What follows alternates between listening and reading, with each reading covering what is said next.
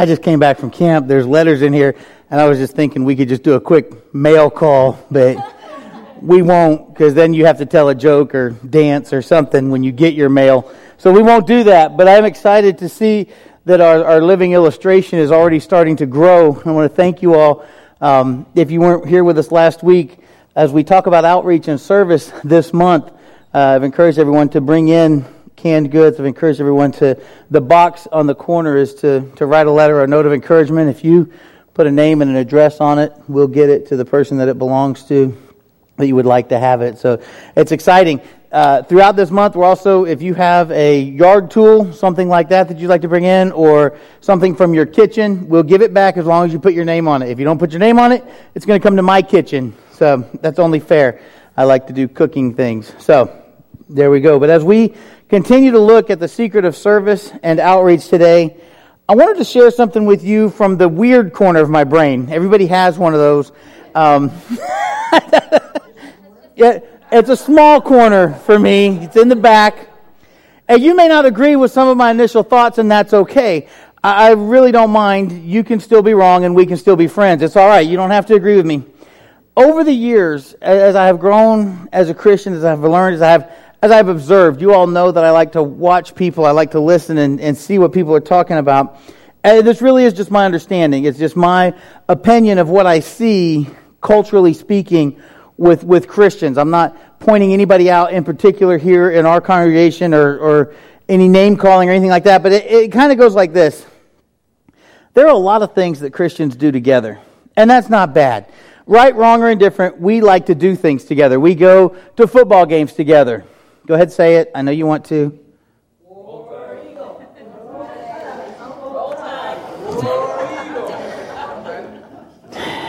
This is what you give me to work with, Lord? Okay. Sorry. So we do that. We go to football games. We go to baseball games. We go to sporting events together. We go fishing together. Who doesn't like to fish? You go fishing. We go out to eat together. We go to concerts together. Sometimes they're Christian concerts, and we meet up with our Christian friends, and sometimes we even go see some of those old bands from like the 70s and 80s. They're kind of new kids on the block, and they're now all like 55, but they're doing another concert. I think it's the old dudes on the corner, because that's what they are now. It happens, and we gather up and we go do these things together.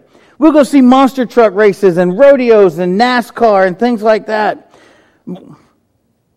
We, not necessarily talking about myself in this moment, go to Mary Kay parties and 31 parties and Matilda Jane parties and Pampered Chef parties. We can't forget about those basket cases out there either that love their Longaberger swag. Got to go get that basket. And we do those things. As Christians, we have cookouts together. Some of your cookouts even include things like beer and wine and things like that.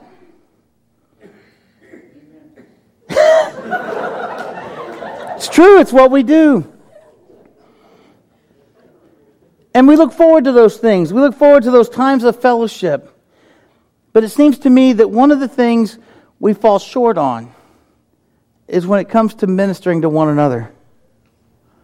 You see, we don't always pray with each other like we should. We don't always study the Bible together to be accountable, to sharpen one another like iron sharpens iron. We don't always do those things like we should. We're quick to go to the Mary Kay party, and I got nothing against Mary Kay or 31. Longaberger's taking a lot of my money, but that's okay.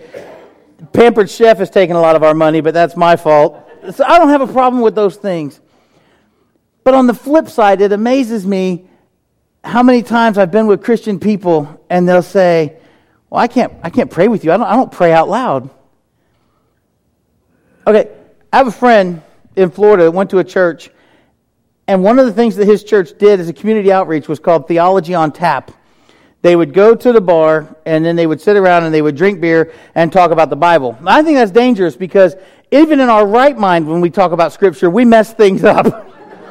And so you get to drinking 2 or 3 beers and try to figure out something in theology, it really gets weird.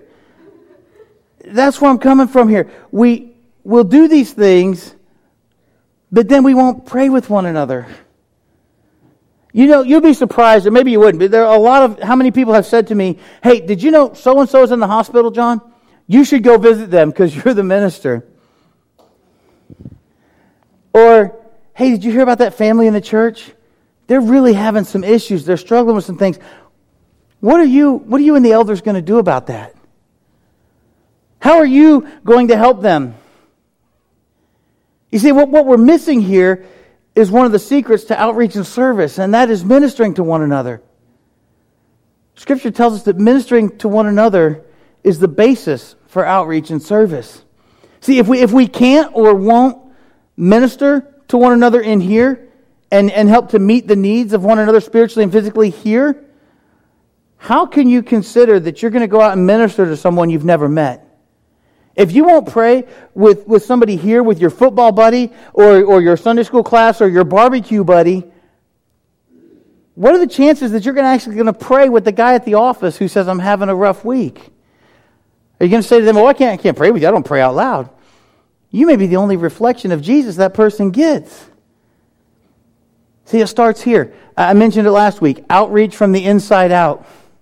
We've got to be willing to humble ourselves in this room and to serve one another so that we can strengthen one another, so we can minister to each other, so we can go out full force and impact this community. Will you pray with me? Father God, as I've laid out some heavy things right off the bat, I pray, Lord, that as we look at Galatians chapter 6, that we'll open your word and we'll open our hearts, we'll examine ourselves against your word, against your Son, so that we can see what it is you would have us do in this place, in this community, in our jobs, with our families. Lord, my prayer is just that we'll leave here differently than how we've come. That we'll desire outreach, we'll desire service, we'll desire to be a better reflection of you. It's in your Son's name we pray. Amen. So as we look at the secret of outreach and service, I want to read from Galatians chapter 6, verses 1 through 10. I'm going to read the whole thing, and then we're going to kind of break some things down as we go along. But I really think these verses speak boldly and shine a light on how we should minister to one another. Let's start with verse 1. Galatians 6, verse 1. Brothers and sisters, if someone is caught in a sin, you who live by the Spirit should restore that person gently. But watch yourselves, or you also may be tempted. Carry each other's burdens. In this way you will fulfill the law of Christ. If anyone thinks they are something when they are not, they deceive themselves. Each one should test their own actions. Then they can take pride in themselves alone. For each one should carry their own load. Nevertheless, the one who receives instruction in the word should share all good things with their instructor. Do not be deceived. God cannot be mocked. A man reaps what he sows. Whoever sows to please their flesh, from the flesh will reap destruction. Whoever sows to please the Spirit, from the Spirit will reap eternal life. Let us not become weary in doing good, for at the proper time we will reap a harvest if we do not give up. And verse 10, therefore, as we have opportunity, let us do good to all people, especially to those who belong to the family of believers.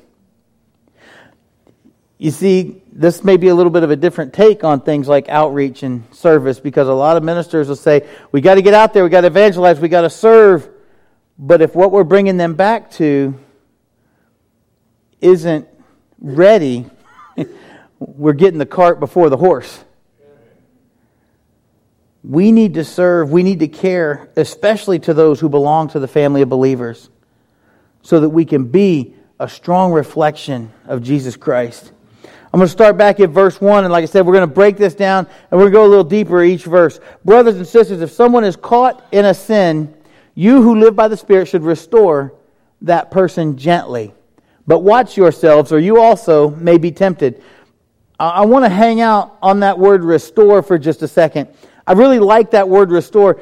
It's the idea of correcting something with no feeling of resentment, with no thought of punishment. You see, because that's not our place. It's not my job to punish you when you stumble. All right? It's not my job to judge you for the sin that you've committed against God.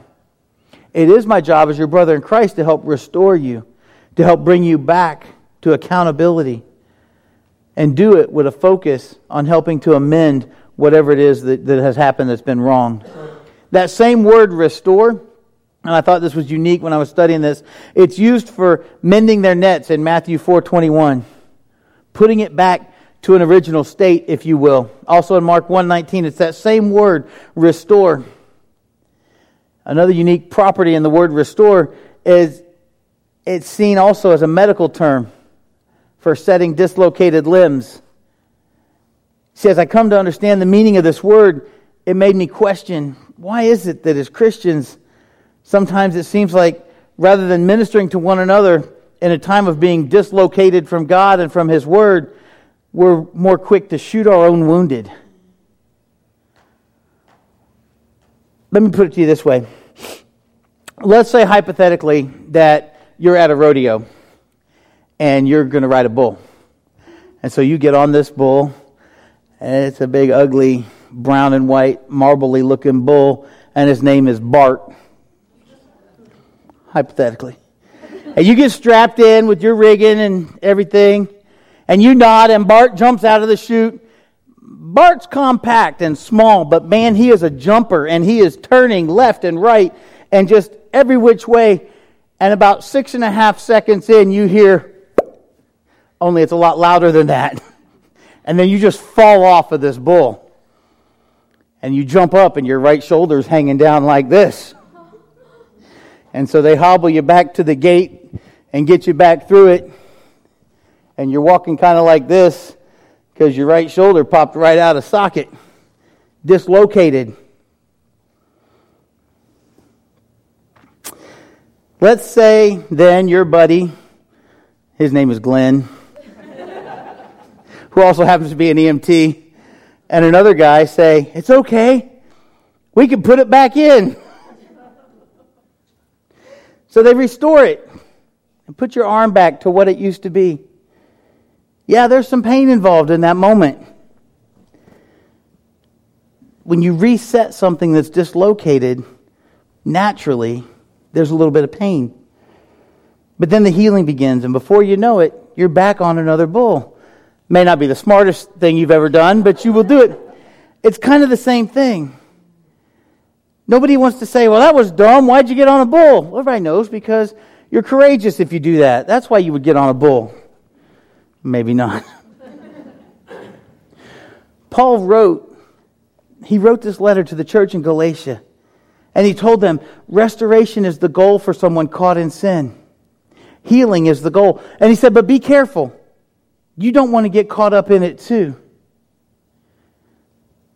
See, it's on you, Christian, to help your brother or sister that's struggling with a sin. It's on you to help them to reset their dislocated heart, if you will, to help them correct their thought process. One of the dangers of bull riding is getting hung up. And I had another friend of mine who was what they call a bullfighter, and he would run around and he would help cowboys get off the bulls and get to safety, because cowboys are dumb. And they do this thing called a suicide wrap when the money's really up there in the purse. And they wrap the rope around their hand, but then they run it back and they weave it in and out of their 3 open fingers and shut it. Now the problem with that is when you open your hand, the rope doesn't untangle. So it gets you maybe 2 more seconds of death is what it really gets you. Because you're just supposed to lay it in there, and when you open your hand, the rope loosens, you come off. But these guys will do that suicide wrap, and then they get stuck. And then it's the bullfighter's job to come in, yank that off, and get them to safety. And they have to do that without getting caught up in the rope, the spurs, the horns. See, so restoring somebody back to normal is not always easy. We have to be careful when we step in to do that. But it is on us as Christians to restore our brothers and sisters. So how do you do that? How do you minister with someone who's caught in sin or who has confessed a sin to you? How do you do that and not get caught up in what it is that they're dealing with? Well, the good news is we're not all tempted by the same things. The things that may tempt me don't tempt you. The things that you may struggle with, I may not struggle with. And so I can come alongside you and not beat you down, but just say, hey, let me help you. You see, most of your bullfighters don't ride bulls. They're not tempted that way.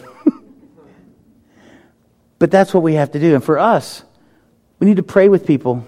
First off, come alongside them. Set up accountability with them. Do those things in love.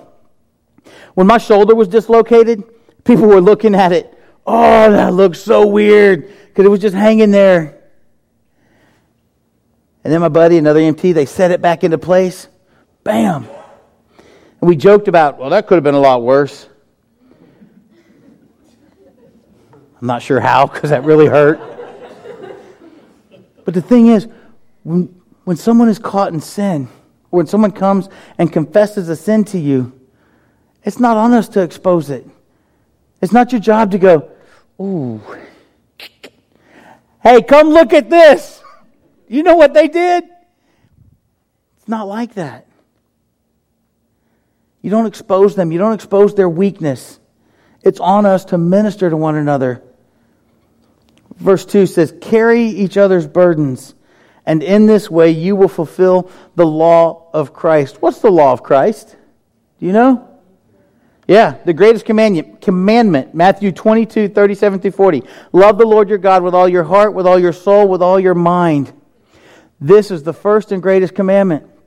And the second is like it. Love your neighbor as yourself. All the law and the prophets hang on these two commandments. Love the Lord your God with all your heart, your soul, and mind. Love your neighbors, you love yourself. Once again, it's revealed to us that love is at the core of the secrets that we're discussing. If we can't love each other, we're going to be a poor reflection of Christ in our community. Verse 3 says, if anyone thinks they are something when they are not, they deceive themselves. Each one should test their own actions. Then they can take pride in themselves alone without comparing themselves to someone else. It's hard to do. It's hard to not compare ourselves to each other.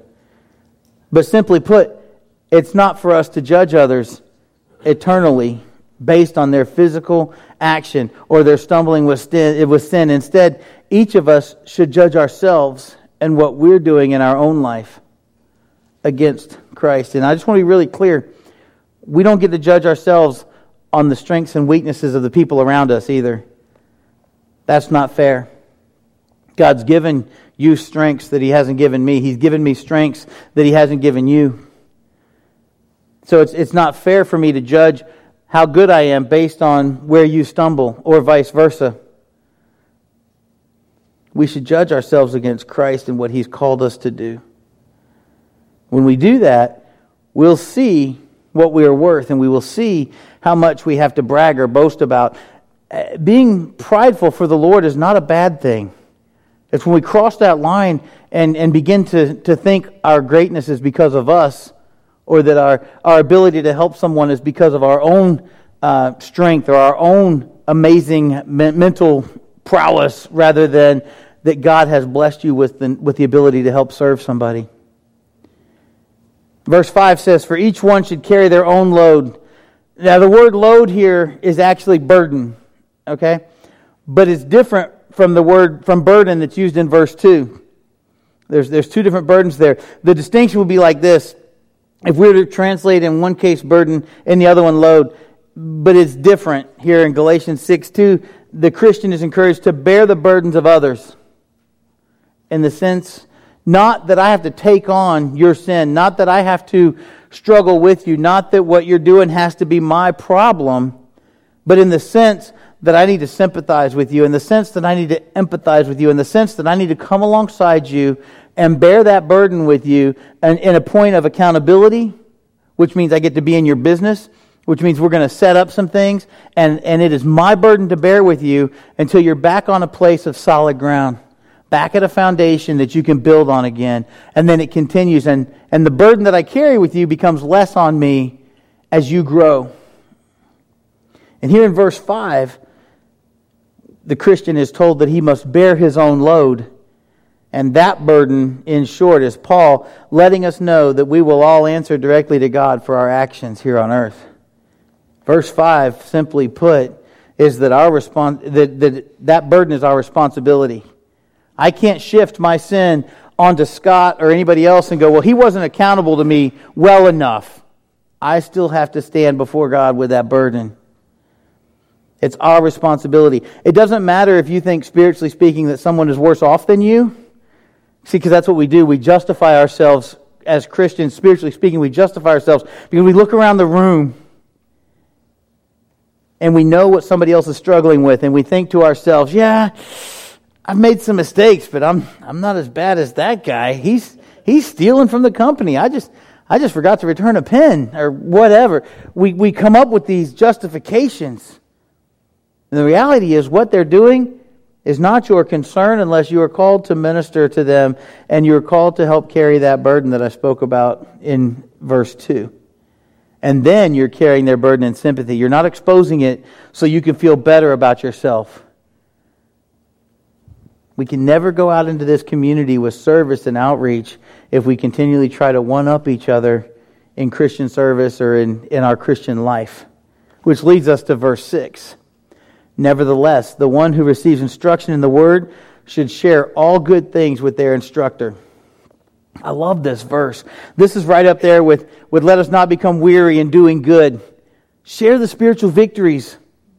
Share them with the people that have instructed you in the Word. We've got a book that we set out from time to time that when people experience something and they write back to us, thank you for doing this. A little celebration book that we put out. I got to tell you, one of the most encouraging things in ministry is when someone shares with me how someone else came alongside of them and ministered to them and restored them gently. I'm like, yeah, that's it. We're getting there. You see, the secret to outreach and service is we need to minister to one another physically and spiritually with encouragement, not with negativity and not with a spirit of one-upping each other. As we walk in this world, we have to remember the wisdom of verses 7 and 8. Do not be deceived. God cannot be mocked. A man reaps what he sows. Whoever sows to please their flesh, from the flesh will reap destruction. And whoever sows to please the Spirit, from the Spirit will reap eternal life. I don't know if you noticed that or not, but that Spirit with a capital S in there is in the Holy Spirit, which means you have a choice to make. You can sow seeds that will please yourself, or you can sow seeds and bear fruit that will be pleasing to God. Sometimes we start off with good intention, but then because of pride and other things, we get caught up and we realize what we are doing is no longer pleasing God. And verse 9 says, let us not become weary in doing good, for at the proper time we will reap a harvest. If, say this with me, we do not give up. Say that one more time. If we do not give up. Listen, it's hard sometimes. In our world right now, last night in Orange County, Florida, they're saying one of the worst mass shootings that's ever happened in our country. The last count that I heard, 50 people have been shot and 20 had been killed. Is that not right? 50 killed. Okay. Okay, there you go. And 53 wounded. Man. Our world is hurting. And we're the reflection of Jesus that they get to see. And it seems like every day we hear something like that on the news. Let us not become weary in doing good. For at the proper time we will reap a harvest if we do not give up. Maybe you're wondering, well, what's that harvest? I can sure go for a good harvest right now. I'm weary. I've been working hard for the Lord. I haven't seen a lot of harvest. I haven't seen a lot of good in our world. Listen, if the only thing we glean from sowing seeds that please God is the harvest of eternal life, that should be enough. Amen. But I also think about what Jesus said in Matthew chapter 9, verse 35 and 38. Jesus went through all the towns and villages, teaching in their synagogues, proclaiming the good news of the kingdom and healing every disease and sickness. And when he saw the crowds, he had compassion on them because they were harassed and helpless. Does that sound like our world even today? Like sheep without a shepherd. And then he said to his disciples, the harvest is plentiful, but the workers are few. Ask the Lord of the harvest, therefore, to send out workers into his harvest field. We need to keep that in mind. We're the workers. We're the ones that need to be going out. Outreach and service to our community, to our jobs, to our schools, to our neighbors, to our families. Keep these things in mind. I'm going to begin to bring this full circle here with verses 9 and 10 together. Let us not become weary in doing good, for at the proper time we will reap a harvest if we do not give up. Therefore, as we have opportunity, let us do good to all people, especially to those who belong to the family of believers. In order to reap the harvest that Jesus is speaking of, we have to understand one of the secrets of outreach and service that's just been revealed to us. Do good to all people, especially to those who belong to the family of believers. We must minister to one another right here. If we're to go out and work in the field together and reap a harvest together, we have to first have a servant's heart for each other. We have to first be prepared to put each other's needs before ourselves in order to develop the desire and the ability to minister and serve not just to each other, but to serve in our community. It goes back to what I said at the beginning of the message. Christians seem to be able to do all kinds of things together. But the truth is, we don't always minister to one another like we should. We don't always serve one another like we should. Maybe it's pride. Maybe it's prejudice. Maybe it's laziness. Christ washed his disciples' feet. He did this as an example for us. John 13:15. Christ knew. I shared this with you last week. He knew when he washed their feet. He knew that Judas was going to betray him. He knew that Thomas was going to doubt that he ever raised from the dead. He knew that Peter was going to betray him. He knew all these things were going to happen, and yet he still did this final act of service. And then he said, I have set you an example that you should do as I have done for you. We were at camp last week. Our focal point for the week was called We Are Here. And we talked with the kids about we are here to worship God. What does that look like to worship God in our life? And we got to Thursday night and we focused in on John chapter 13 because we were talking about part of worship is how you serve God.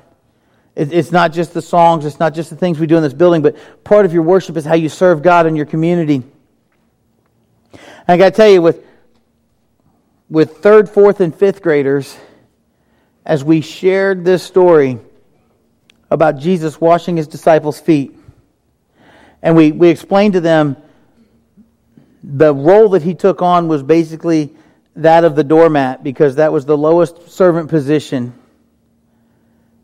And then our camp counselors, our adults who volunteered their time, came out with bowls. They weren't as nice as this, and towels, and they washed the feet of 3rd, 4th, and 5th graders. And to watch the faces of those kids change in that moment. We'd gone through a time of singing and praying, and we talked about the Word. And for a moment, they got it. We talked about, it wasn't about washing the disciples' feet. It's about the service that we've done in people's lives. It's about what God has called you to do individually. Think back on why you're even here. Somebody somewhere at some point washed your feet. Maybe not physically, but they served you. They met a need. And then they had your undivided attention and they said, hey, let me tell you about my friend Jesus. And you said, ooh, I like this guy. I want to be like this guy. It doesn't have to be a huge, dramatic thing. It's like we told the kids at camp. Jesus wasn't asking his disciples to wash everybody's feet, literally, as they went into the world. He was setting an example of humility and service. And sometimes it's the simplest things that are the hardest to grasp, which is why I think it's important to remind ourselves of those things. He was setting an example of serving and ministering to one another from the inside out. And from that example, his disciples ended up changing the world. As we come to our response time this morning, my question for you is, when you look around this room, when you look into your neighborhood, when you look into our community, maybe when you look into your own family, do you know maybe there's somebody there that you need to serve? Maybe there's somebody in that circle, in one of those circles, that you need to reach out to. Outreach from the inside out. Maybe before you're ready to impact this community, you need to serve or have a conversation with somebody here in this building. I don't know. Think about them this week. Maybe it starts with a note card of encouragement, or an apology, or an invitation to meet and talk and ask for accountability in your life. I don't know where it starts for you to put yourself into a place to have outreach as part of your life and service. But I believe when we are willing to serve and minister to one another, when we make it a priority to do good to everyone, especially to the family of believers, I think then we'll be better prepared for outreach and service in our community, and we'll be a stronger reflection of Jesus Christ. What will it take for you to do that? Maybe your first step is baptism for the forgiveness of your sins to receive the gift of the Holy Spirit. The baptistry is ready. Maybe you'd like to pray with the elders about what you need to do in order to live out the secret of outreach and service, and start with asking for some accountability in that regard. I don't know where you're at, but whatever your response is, will you stand and sing with us and respond accordingly? Amen. Yeah. If you see one of these guys, encourage them today as they head out. It's been great to be here with you this morning to worship, to share God's Word, but now it's time to go. As you go this week, I want to encourage you to go asking God to show you who you need to seek out to serve and minister to in our church family, maybe in your own family. Ask Him to show you how they need to be ministered to, and then ask Him how together you can go with that person to serve and minister to others in our community. And let's start that process this week and see what happens, because I think when we do this, that we will be living out another secret of outreach and service. Will you sing this last song?